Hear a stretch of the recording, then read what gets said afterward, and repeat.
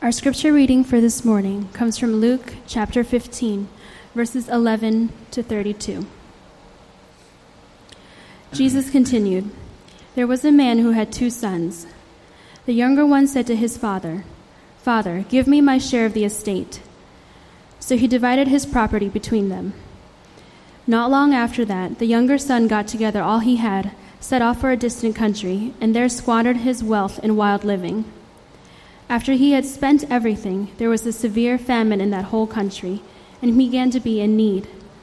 So he went and hired himself out to a citizen of that country, who sent him to his fields to feed pigs. He longed to fill his stomach with the pods that the pigs were eating, but no one gave him anything. When he came to his senses, he said, 'How many of my father's hired men have food to spare, and here I am starving to death? I will set out and go back to my father and say to him, Father, I have sinned against heaven and against you. I am no longer worthy to be called your son. Make me like one of your hired men.' So he got up and went to his father.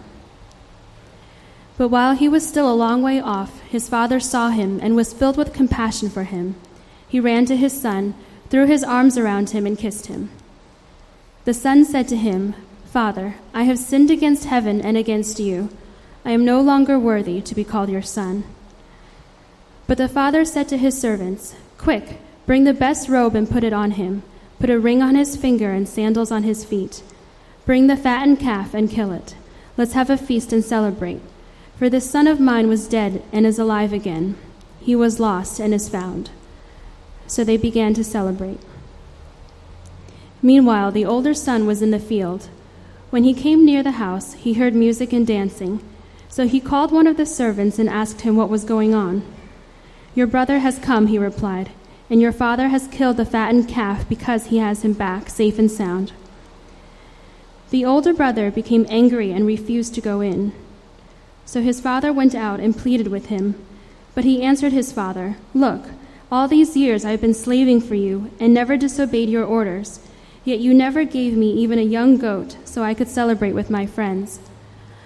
But when this son of yours, who has squandered your property with prostitutes, comes home, you kill the fattened calf for him.' 'My son,' the father said, 'you are always with me, and everything I have is yours. But we had to celebrate and be glad, because this brother of yours was dead and is alive again. He was lost and is found.' This is the word of the Lord." We've been looking at the parables of Jesus Christ. It's a new series. And the parable that we just read is famous. It's a passage about how to approach God. And for hundreds of years, this parable was called the parable of the prodigal son, the prodigal son. But it's a great mistake if you think of the story as just about one son, because it's about 2 sons, a younger son and an older son. And it's also about an amazing father, an incredibly amazing father. And if you don't compare and contrast the way Jesus compares and contrasts the 2 sons, you're going to miss the point of the entire message. And I want to say this passage is foundational. The truths that come out of this passage are the foundational truths on which this church is planted. And there are 3 people that absolutely were prominent in shaping my view or reshaping my view or understanding of this text. We look at people like Jack Miller and Tim Keller and Edmund Clowney in that particular order. Our community groups are reading about it right now. It's an incredible passage. I'm going to shamelessly convey all that I've learned from these men to you this morning. Verses 1 to 3. You have, it's not printed in your bulletin, you have these tax collectors and these sinners, and they're drawing near to Jesus.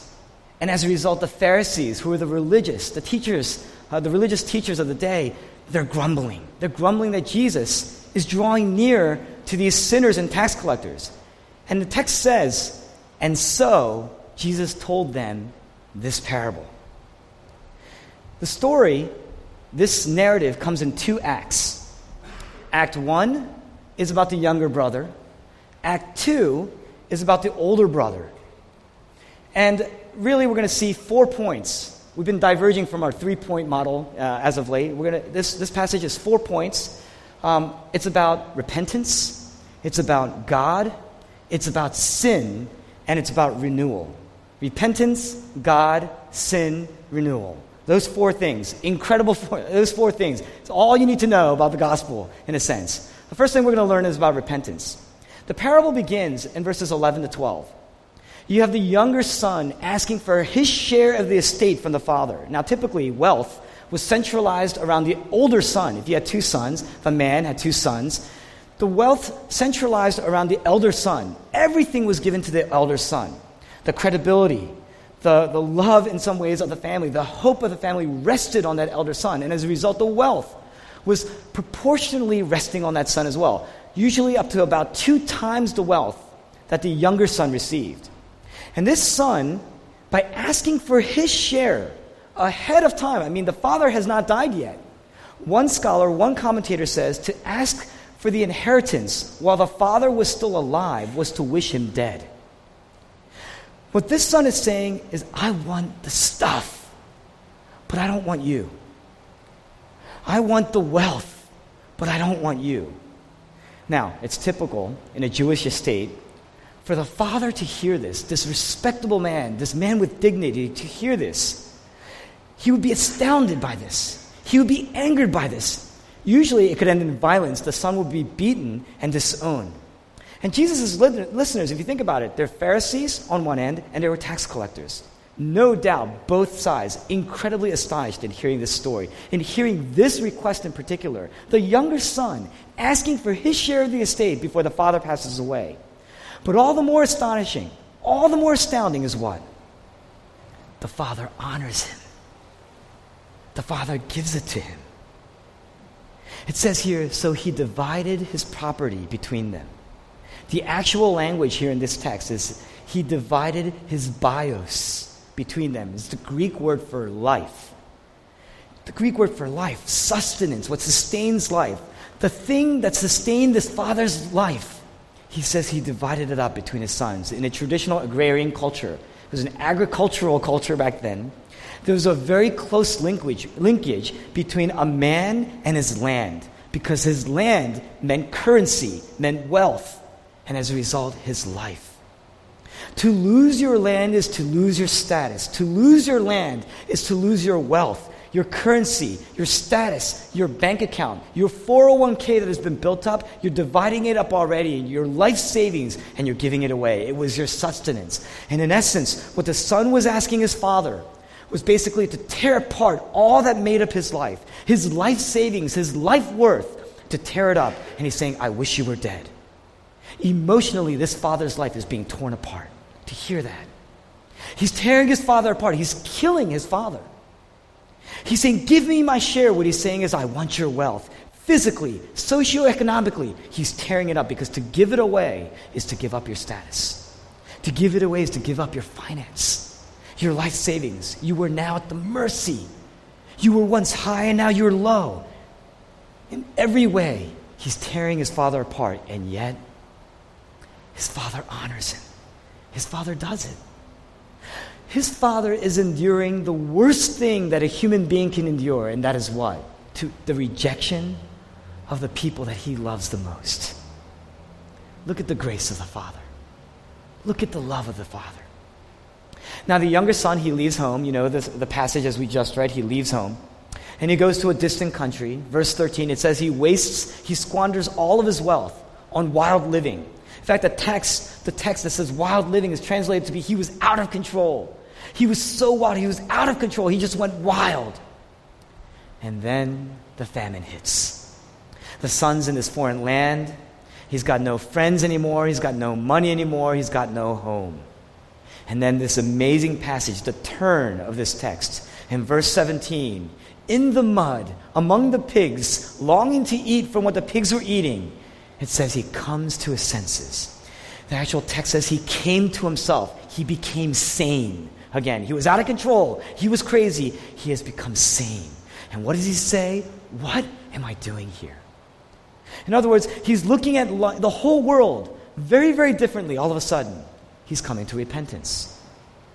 He's coming to repentance. He remembers the kiss of the father. He remembers his father and what he had with the father. Now, the word repentance. We hate that word today. Especially in modern times, we hate the word repentance today. Whether you're religious or irreligious, we hate that word. It doesn't matter. The irreligious, they believe repentance isn't necessary. Repent to who? To what authority? Like the parable, they believe God is dead. But the religious, they believe that repentance is unusual. They believe it's abnormal because they obeyed. Repent.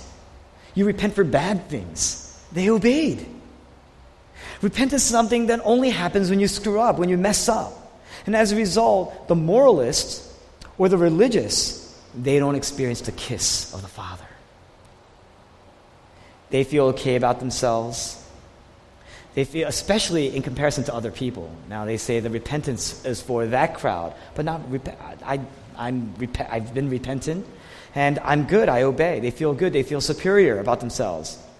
And what they say as a reason is the reason that they know that God loves them, the reason that I know that God loves me, the reason that I know that God will answer my prayers is because I'm a good person. I've always obeyed. I obey. I feel good about myself. I definitely do not live like that person over there. But there's no kiss. There's no embrace. There's no music. There's no celebration. They say, of course the Father loves me. They're entitled. There's no kiss. There's no warmth. There's no change. And people like that are angry. They're angry because they obey. They're angry about everything. They're angry about other people. They're angry about their relationship with the Father. They're angry about themselves, and they feel tremendously guilty, tremendously broken when they mess up. They feel like they have to make up for what they've lost, what they broke away from. Now, when you talk to an irreligious person, on the other hand, about the love of God, it's a concept. It's just a sentiment. They say, of course God loves me. God loves everybody. Why wouldn't he love me? And as a result, what happens? There's no kiss. There's no warmth. There's no heat. There's no light. There's no illumination. There's no change. There's no transformation. You know what repentance is? This son, he was crazy. He wakes up. And he says, how could I have been so blind? How could I have been so ungrateful? How could I have missed what was most obvious? How could I have missed the Father who loves me so much? That is repentance. You see everything differently. You see the Father differently. You see yourself differently. That is repentance. You know what it means to come to your senses? First, it means you realize you've been running from God all your life. Or maybe even in discrete moments, you're still running from God. And repentance says this: I'm going to go back to the Father. The Son, he says, I just need to go back to the Father. I'm going to go back to the Father. And when he repents, he says, I'm going to say, I've sinned against heaven and your sight, against you. David, an incredible prayer of confession, an incredible prayer of repentance. In Psalm 51, he says, against you and you only have I sinned and done what is evil in your sight. You realize you've run from the Father. You run from his embrace. You're distant from him. And secondly, what you see is that there's no emphasis on rules. Nowhere here does it mention anything about rules. Sin is underneath sin, at least, it's a desire not so much to break rules. It's to use the rules or to break the rules. It's to use the rules either by keeping them or breaking them. That's probably the better way to say it, but you're using the rules. There's really no difference between keeping the rules or breaking the rules. Sin is to do whatever it takes to say, I'm in charge of my own life. This way, I don't need you. This way, I don't need the Father. By breaking the rules or by keeping them, I don't need the Father. Sin is to do whatever it takes to say, I'm in charge of my life. I am the judge of my life. I am the king of my life. I am the master of my own world. You cannot tell me how to live my life. Now, think about this. Of all the people that Jesus could have used in this parable, He could have used a rapist. He could have used a murderer. He could have used a corrupt politician. He came up with somebody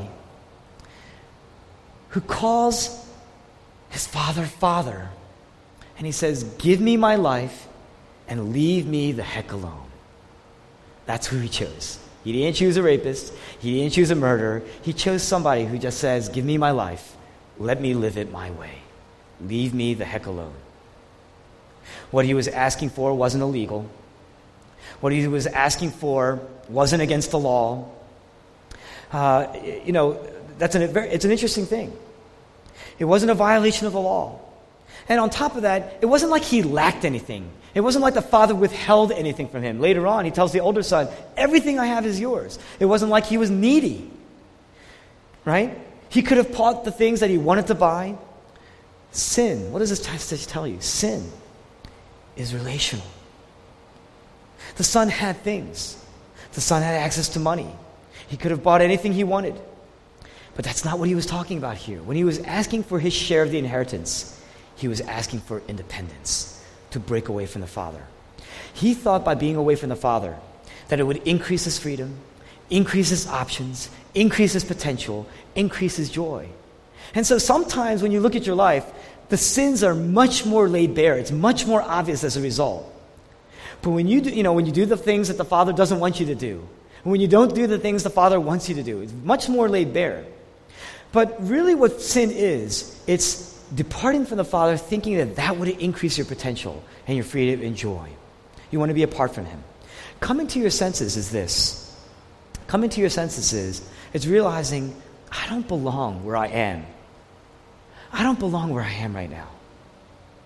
It's come to realize who I really am, who the Father really is, and where home really is. That's what repentance is. It's realizing I don't belong here. There is home, back where my Father is. One psychologist says that children, they don't really experience home. Children who don't experience home all their lives, they live their lives with a fundamental inability to attach themselves. A psychologist says that children who don't experience the fundamental essence of home all their lives, they will live their lives with a fundamental inability to attach themselves. This son says, in my Father's house, there's bread to spare. And I'm starving here. I'm starving here, living among these pigs. Very simple, very sublime truths. Very simple but sublime truths here. What is home? He's talking about home. What is home? Home is not a place. It is not a geography. That's not what he's talking about here. That's the reason why the elder brother, he's been home. He's been home, but he's not home. This younger brother, he's far away from home. The reason why the elder brother doesn't know it is because he's in the place, he's in the geography, but he's not home. He's away from home. He's still distant from the Father. Now why? What is home? Home is a relationship. Home is a relationship. It's a place where you belong. It's a place where you're accepted. It's a place where you're known. It's a place where you're embraced and loved. The younger son, he realized that I was trying to go home. I thought by leaving home, I was going to find my own home. I'm looking for a place where I could be accepted, where I belong. And now I realized that my only home, I knew it all along, is back with the Father. I was a fool. That's repentance. That's why, if you're not repenting, if the only thing you recognize is, gosh, I've done something wrong. I've done this wrong or this wrong. You itemize my wrongs. That's not repentance. This person, he squandered all of his wealth, wild living, out of control. And he realized, whenever I try to get control of life away from the Father, that's when I lose control altogether. That's what repentance is. Realizing that whenever you try to control your own life by distancing yourself from God, you end up giving up control of your life altogether to other things. You end up giving yourself to other things. If you try to get away from God to get control of your life, you're giving total control of your life to something else. It's why you're out of control. It's why you're just crazy. You're out of control. You're insane. It's why you're incredibly wild, but it's also why you're starving. Because one day a famine will come. And that's why you're starving. And repentance is to say, I have bread at home. How in the world did I miss this? How in the world could I have been this foolish?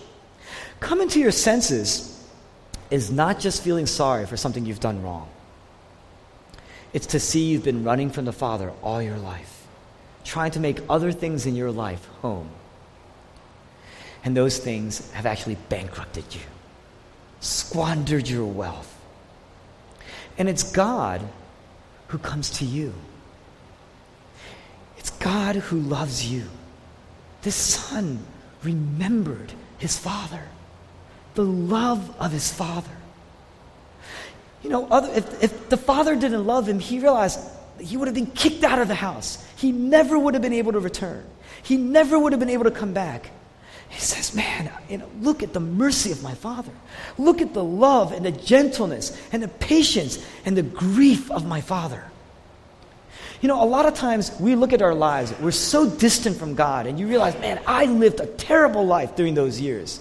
And oftentimes we feel guilty about yours, but I want to encourage you. All those years, for those of us who've lived wild lives, the Father is incredibly gracious. You're still safe. You're still secure. He was giving you a share so that he knew you would come back, showing you the gentleness and the grace and the peace and the grief of the Father. So one day you would wake up and return. Look at the mercy of God. Look at the love of God. Look at the gentleness of God. Look at the patience of God. Look at the grief of God. And return to the Father. Now, the son says, I'm going to return. And he's got it together. He came to his senses. I'm going to return. I'm going to confess to the Father, verses 18 to 20. And I'm going to read verses 18 to 20 because it's pretty amazing. This is what he says he's going to say. He says, I'm going to set out, I'm going to go back to my father, I'm going to say to him, Father, I have sinned against heaven and against you. I am no longer worthy to be called your son. Make me like one of your hired men. So he got up and went to his father. And what he's saying is, I'm going to confess. In ancient teachings, these Pharisees undoubtedly would have said that if you betray your family, if you wrong your family, an apology is not enough. You need something greater than an apology. You need to make it right. You need something that's going to make it good. And this son knew that. The son knew. Obviously, in that culture, he knew that. So he knew he may not be accepted again. He can come back to the Father, head held low, put low, but he knew there's a possibility he may not be accepted again. But he knew that he could pay it back. Now, he knows, I don't know if I could possibly pay back all that the Father gave me, but I can try. And so he knows, I dare not ask to be accepted back into the Father's home again. But I can say, Father, if you will just take me in as an apprentice, one of your hired men, as an apprentice, I can learn a trade. I can learn a trade like in those days, and I can build that skill, and I know that the money that I earn, I can pay you back. I can at least try it. I know I can't be your son. I know you probably never accept me as a son again, but I can work my way in. I'm out of the family, but at least I could begin to pay you back, and I'd be happy with that. At least for everything that I've done, I could do that. He wants to work his way back into the Father's house. Basically, you know what this is? Basically, he wants to become the elder brother. The elder brother that always obeyed. The elder brother that never disobeyed. The elder brother that slaves and works and always follows the Father's orders. Because, like most of us, who discovers real gospel, the real gospel, for most of us who discovers the true essence of Christianity, we think that this is what it means to return to the church. We think it's about obedience. We start out as the younger son, distant from the Father, and we say, no, I will set myself straight, and I'm going to come back, and I'm going to feel guilty, I know, but I'm going to obey. And that's how I'm going to get back into the Father's, that's how I'm going to have access to the Father again. Think about this. The young man is not coming to his senses unless the Father, first of all, already loved him. He realized that. He's remembering the genuine love of the Father. And you got to think about this, when is the kiss? When did the kiss come? If you read this text, did the kiss come when he said, Father, I've sinned against heaven and against you. Make me like one of your hired men. Did the text say, then the father ran and kissed him and hugged him? No, that's not what the text says. The son's got the speech. He's reciting in his head. And he says, I'm going to say, Father, I've sinned against heaven and against you. And he's walking back, and he sees the father, and the father, totally undignified. He's raising up his clothes because he's running. To bare your legs as a father was a totally undignified act in those days, especially a man of this stature. And what does the father do? He's running to the son, because back then, dignified men never ran. Dignified men never run. You actually walk to the father. The father never runs to you. But here, the father waiting at the end of the driveway, and he's running to his son. And the man, he doesn't wait to hear the speech. It's not like he's sitting there crossing his arms and tapping his feet and says, okay, this better be good. That's not what he does. He runs to his son. He sees his son from far off and he runs. Ancient fathers never ran. And in fact, many commentators say that he's actually acting a lot like ancient mothers of his day.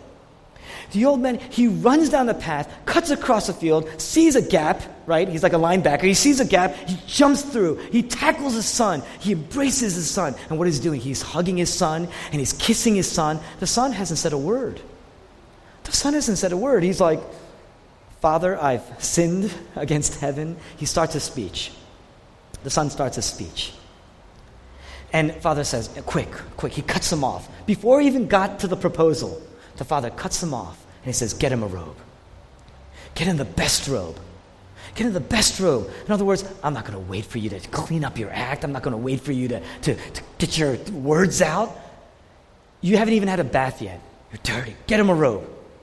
You smell. You look gaunt. You smell. You're completely unrecognizable. But it's you. You're my son. And you look at you. You've lost honor. Give him a ring. Your feet. They're incredibly tired. You look at how gaunt you are. Get him sandals. You're hungry. Prepare the feast. Quick, kill the fatted calf. We're going to have a celebration tonight for my son. Jesus is teaching us this. There is no level of dignity that I am willing to give up to show you the depths of my love for you. There is no sacrifice that I am not willing to make that to show you how deep my love for you is. The context, you have these Pharisees and these tax collectors.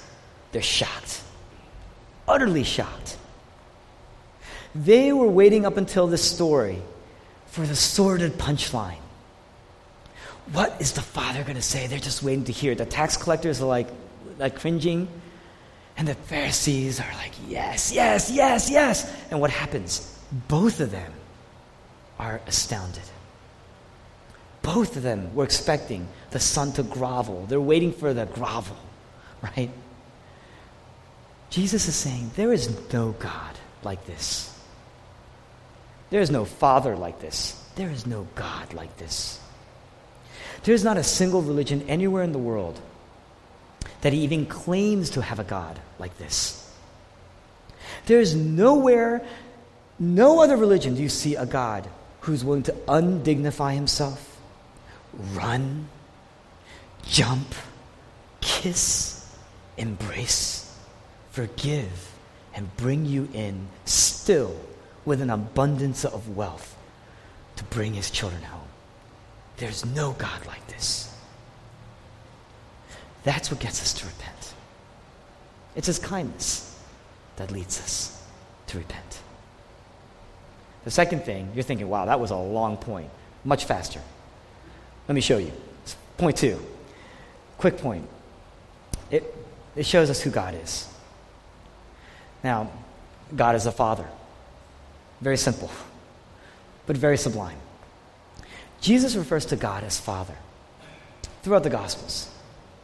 This passage defines what he means by Father. Now, lots of people here, if I look at the crowd, lots of people here struggle with the concept of fatherhood. We come from many, many different contexts and backgrounds, lots of broken homes. in the Bible teaches us God is your Father. God is a Father, but Jesus says this is a greater Father than anyone that you've ever known in history. And Jesus, who knows the Father, knows God more than any other name, he calls God Father. The Muslim Quran has 400 names for the word of God. 400 ways to address God. None of them address him as Father. It's an amazing thing. If you look at this text, it begins with a very enduring, persevering, emotional rejection. And Jesus is saying, he gives us a Father that's unlike any other Father that any other religion can show you, and any other Father in that culture. One with incredible emotional abandon, one with incredible generosity, one with incredible resilience, a willingness to forgive, a willingness to suffer the agony of rejected love. And he's saying, I know you've had a lot of fathers.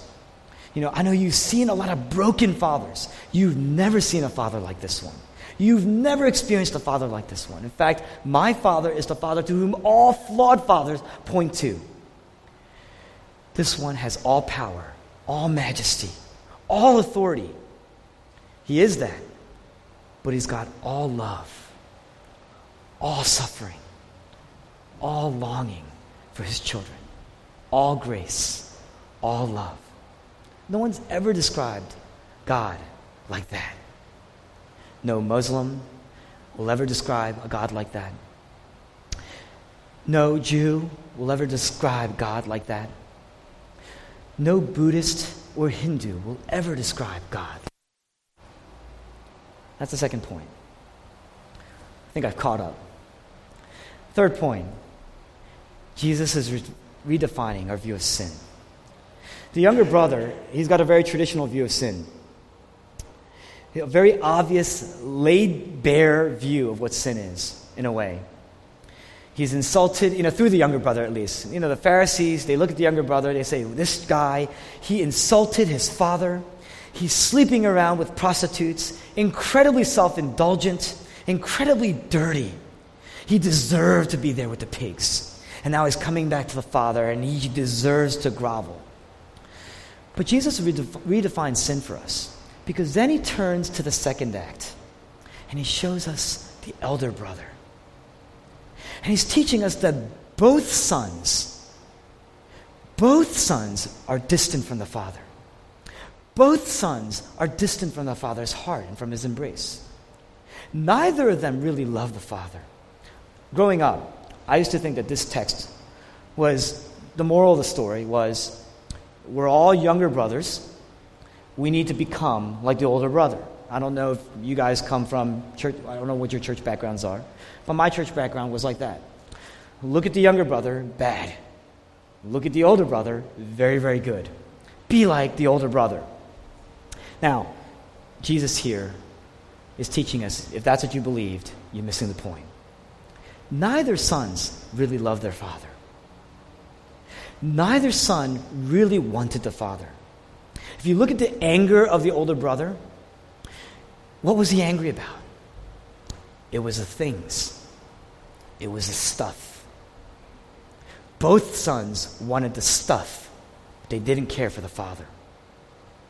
Each one of them is using the father to get what they really loved. What they really wanted was the status. What they really wanted was the independence. What they really wanted was the wealth. What they really wanted was the women. They wanted the friends. They wanted the acceptance. One of them did it by being really, really bad. We look at him and we say, that's obvious. It's laid bare. He's with prostitutes. Even the older son tells on him. He says, this son, he was with prostitutes. Don't you remember that? Even the older son knew it. The rumors must have spread. But the other one was distant from the father by being good. By being good. And so Jesus is showing us that both sons were lost. The bad one was lost in his badness, but the good one, and this is the big turn, the good one was lost in his goodness. And this is the turn. This is the shock of the parable.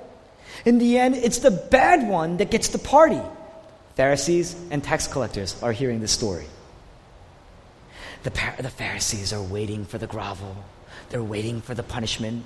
What could God say as the key to coming back in? What must this son do? And all of a sudden, this younger son, having done nothing, returning to the embrace, to an incredible embrace of the father who has run out to see him, and he gets the party. It's the younger son that gets the party. It's the older son that's angry and won't go in. It's the younger son that gets the celebration. It's the younger son who's been dead and alive again. The older son is confused. The older son is angry. The person who ruined his family reputation with prostitutes is saved. But the hardworking, obedient son, the one who always obeyed, is lost, still confused. And the story ends completely open-ended. We don't know what happens to the older son. It gets even worse. Why was the good son really lost? Why was the good son really lost? The good son, he wasn't lost in spite of his goodness. He was lost because of his goodness. He says it. He says, Father, all these years I slaved for you. He calls himself a worker. He says, I never disobeyed your orders. He's not looking at God as his father. He's not looking at the father as his father. He says, you are a master. You are my boss. And I never disobeyed, and what do I get? I deserve this. See me. Love me. Give me attention. That's what he's saying. He's insulting the father. He pulls the father out of his own party. He pulls the father out of his own party and he says, look at what you've done. Look at what you're doing for him, and what have you done for me? That's what he's saying. The older son is lost, not in spite of his goodness, but because of his goodness. Not in spite of his righteousness. It's not his sins that are keeping him from his father. It's his righteousness that's keeping him from his father. An amazing story. Jesus says it's his righteousness that keeps this son from his father. Amazing. Both sons are trying to control God through their lifestyles. But in the end, the younger son, the bad son, got in. Very, very obvious. Got in. Got the celebration. Got the music. Got the dance. Got the embrace. He got the kiss. We're not really sure what happened to the good one. What is Jesus telling us here? It may be that much harder for those of us who've grown up in the church, done the song and dance, to actually hear the music. To actually hear the music of grace. The religious people, they're astounded. They never saw God like this. They never saw God like this. The sinners, the tax collectors, they're astounded. Why? Because they never saw a God like this. They never saw a God like this. Each side has their own lifestyles. The religious, they live a moral good life. The irreligious, a self-indulgence bad life. Each side says, this is the way to be found. This is the way to find yourself. This is the way to be acceptable. Jesus says, both of you are wrong. Both of you are lost. You probably heard this before. The religious people, they say that the moral people are in, and it's the religious people, the immoral people that are out. Right? They say the moral are in, the good are in, and the bad are out. The irreligious people, they say the open-minded are in. The open-minded are in. It's the narrow-minded that are out. Jesus says, neither of you are in. It's the humble that are in. And it's the proud that are out. And both of you are exceptionally proud. The gospel is not religion. The gospel is not irreligion. Do you know that in those days, they never called Christianity a religion? Because there was no temple, there was no priest, there was no sacrifice. Where do you go? There was no temple, there was no priest, there was no sacrifice. At least not visibly. These people who were Christians, they never had a temple, they never went to a temple, they never had priests in their lives. They didn't offer sacrifices. They couldn't call it a religion. They called it an anti-religion all those days. It's not morality. It's not immorality. It's not about obedience. It's not about disobedience. It's not halfway. A lot of people say, yeah, so I realize it's not about obedience. It's not about disobedience. It's about a balance between the two. It's right in the middle. It's not either. It's not that either. It's a completely different way. Completely off the charts. Completely different way to show you and describe for you how you have access to God, our Father. You can see why the elder brother, you can see why the younger brother, their lostness are both terrible. The younger brother with his self-indulgence and his addictions and his wild living, he's completely out of control, brings lots of misery into the world, lots of misery to families around him, relationships, people who care for him. But the elder brother lostness, also miserable, so miserable. You think the father was happy in seeing his older son, hearing what his older son is saying? It's tearing apart again. But look at his grace. He's saying, you can come in. You can still come in. Look at the older son. He's judging and he's angry. His brother, who's been missing and gone, has come home. He doesn't even want to see his brother. He's talking down to his father. Look at his anger always. The religious, always angry. Always angry. Because I lived a good life. God owes me. It's a way of controlling God. Look at the younger son. Why does he get the music? Why does he get the feast? He came to his senses. He realized he was lost. Jesus very well could be saying that it's a lot harder for those who've grown up in the church, who lived good moral lives, to realize that they're lost. More so than people. Elder brothers are all over. They love Reformed theology. They love talking it. They love reading it. They love discussing it. They love talking about other denominations and how wrong they are. They love doing that. They love talking about how other people live and why they don't like to live that way. They love being clean and upright, and they're good. We're not saying bad things about it. They're good. Who would you rather have as a neighbor? I would rather have an older brother as a neighbor. It's going to be quiet next door. It's going to be safe next door. I can put him down as an emergency contact for my job because he'll be there. He's reliable. But it's harder because of that. It's harder for him to recognize his lostness because sin is being distant from the Father. It's leaving home. You can be very, very close in the vicinity, growing up in the church, and still be very, very far from home. You're still living as an orphan without a father. How do you know? When do you know you left home? You know what a famine is? A lot of us, we struggle with our struggles and the suffering that we endure. The famine teaches you, shows you, if you are wise, it takes a certain kind of person to recognize this. When you see the famine in your life, that's when you realize you're far from home. How poor you are. What you were intended to be. You realize that sin promises an increase of potential and options and freedom and joy. It's going to make you more human when you realize that's made you less human. You're with the pigs. You're the younger son. You're starving.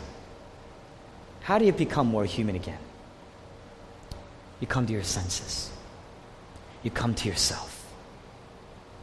How most people view their relationship with God is this: I need to work my way back into the favor of God. And if that's what you believe right now, or functionally, if that's how you're living your life, you're still very, very far from home. Very, very far from him. But look at this. Look at the grace of this father in this story. He says, son. He doesn't say, look you, look me, look you. Do you know who you're talking to? That's not what he says. He says, son, my son. Literally, the text says, my child, my dear child. He's doting on his son. He says, my child, all I have is yours. It's actually literally true. We're going to get to that. He says, all I have is yours. Come in. Your son, your brother was dead and he's alive. And there's an incredible feast, a feast for the ages. He says, come in. Let's celebrate. Let's rejoice. Jesus, talking to Pharisees who he knows are eventually going to band together and have him killed. What do you think he's saying in this passage? He's talking to the very people who are lost, distant from the Father. And he's saying, he's pleading with them, knowing that they're going to come together to kill him. He says, you can come back in. That's grace. If you're an irreligious person sitting in the church, usually we turn our noses up against the preacher and the religious. And you say, right? If you're a religious person in the church, you look at the people next to you who may be irreligious, and you say, right? That's easy to do that. Look at the Father. He says, the younger son, you get my embrace. To the older son, he says, you can have my embrace. Look at the grace of the Father. The incredible patience of the Father. The long suffering of the Father. Jesus is saying that. He's pleading with the Pharisees. He's saying, you can have access. Look at his gentleness.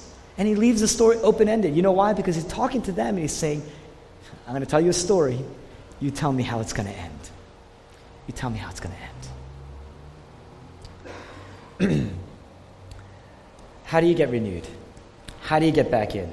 This is the last point. I'm going to end with this. I'm going to go very quickly. You got to see that the Father reaches out to both sons. He reaches out to the younger son. He reaches out to the older son. And you see that the embrace is available. But here we go. This is crazy, all right? The Father says, I still want you in the banquet. And the story open-ended. And he says this, son, my dear child, everything I have is yours. And that's literally true. You know why? Because remember, the Father divided his estate between the two sons. The younger portion, he already gave to the younger son, and he spent everything. So when this younger son comes home, everything he's got left in his estate belongs to who? The elder son. That's why the elder son's so mad. Because he deserved this. He worked for this. That's what he thinks. But he says, get the best robe. Whose robe is it? Quick, get the ring. Whose ring is it? It's the elder son's. Get him sandals. Whose sandals are they? Elder sons. He says, quick, kill the fatted calf. That's a big deal. I can't go into it a whole lot, but a big deal. You know why? Because back then it's an agrarian culture. You depended on your livestock for wealth. That's why you lived off the land. To have a fatted calf, a young cow grows up to become a big cow. The big cow does what? Gives milk, gives hide, gives meat, lots of things. But if you kill them at a fatted young stage, you are sacrificing part of your future. You never ate the fatted calf unless it was something that was worth a huge, huge, huge celebration. He says, quick, without a thought, get the fatted calf. Whose calf was it? This son says, you never even gave me a goat to celebrate with, my friends. And this younger brother who comes squanders your wealth with prostitutes, and you kill the fatted calf for him? That's what he's saying. Everything that was used to bring the younger son back in and make him a son again belonged to the elder brother. And the elder brother is upset about it, and he's pouting about it, and he's whining about it, and he's angry, and he's judging about it. And because everything that he's giving up, he now knows, I'm being emptied for the son. Where do you think I'm going with this? I'm being emptied for the son. C.S. Lewis says, hell begins with a grumble until later on you become the grumble. You get that? Why does Jesus give us a picture of such a terrible older brother? Terrible older brother. And it's because of this. He's trying to show the Pharisees, in his attempt to bring them back in, what they look like. He's showing the religious what they look like. He's showing us what we often look like. What would a real elder brother look like? Hebrews chapter 2, the writer says, you are brothers. You are brothers. A real elder brother, a loving and gracious elder brother would go out and look for the younger brother. And he would pay at his own cost. You remember Darcy in Pride and Prejudice? Darcy, his arch enemy is who? Wickham. Wickham. They weren't related, but it was his arch nemesis. It was his arch enemy. And out of his love, what does he do? He goes out and he actually spares Wickham by emptying himself a tremendous amount of wealth to bring him back into salvation. Basically, said he would be spared. If you know the story, anything about the book, it's like he would be spared for the one he loves.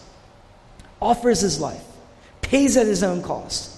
This younger brother didn't have an elder brother like that. but we do. That's what Jesus is trying to show us. This narrative was meant to point to the real elder brother, the true elder brother. Jesus doesn't just leave a mere worldly estate to go find us. He left his kingdom. He left his kingship. He doesn't just search at the cost of his own wealth, but at the cost of his life. He doesn't just leave home. Now, he left home. He left his kingdom. But it's not to distance himself from the Father, but because he was intimate with the Father, because of his intimacy, to bring us back. And what does he do? At what cost? He becomes the younger brother. Doesn't he? He becomes the despised. He becomes the impoverished. On the cross, what does he say? I am distant. My God, why have you forsaken me? What he's saying is, I have become distant from the Father. I have become rejected. I have become abandoned. Everything that younger brother deserved, everything that the older brother deserved, he says, I have become rejected. I've become abandoned. I've become distant. In the most, as intimate as he was, that is how forsaken he was on the cross.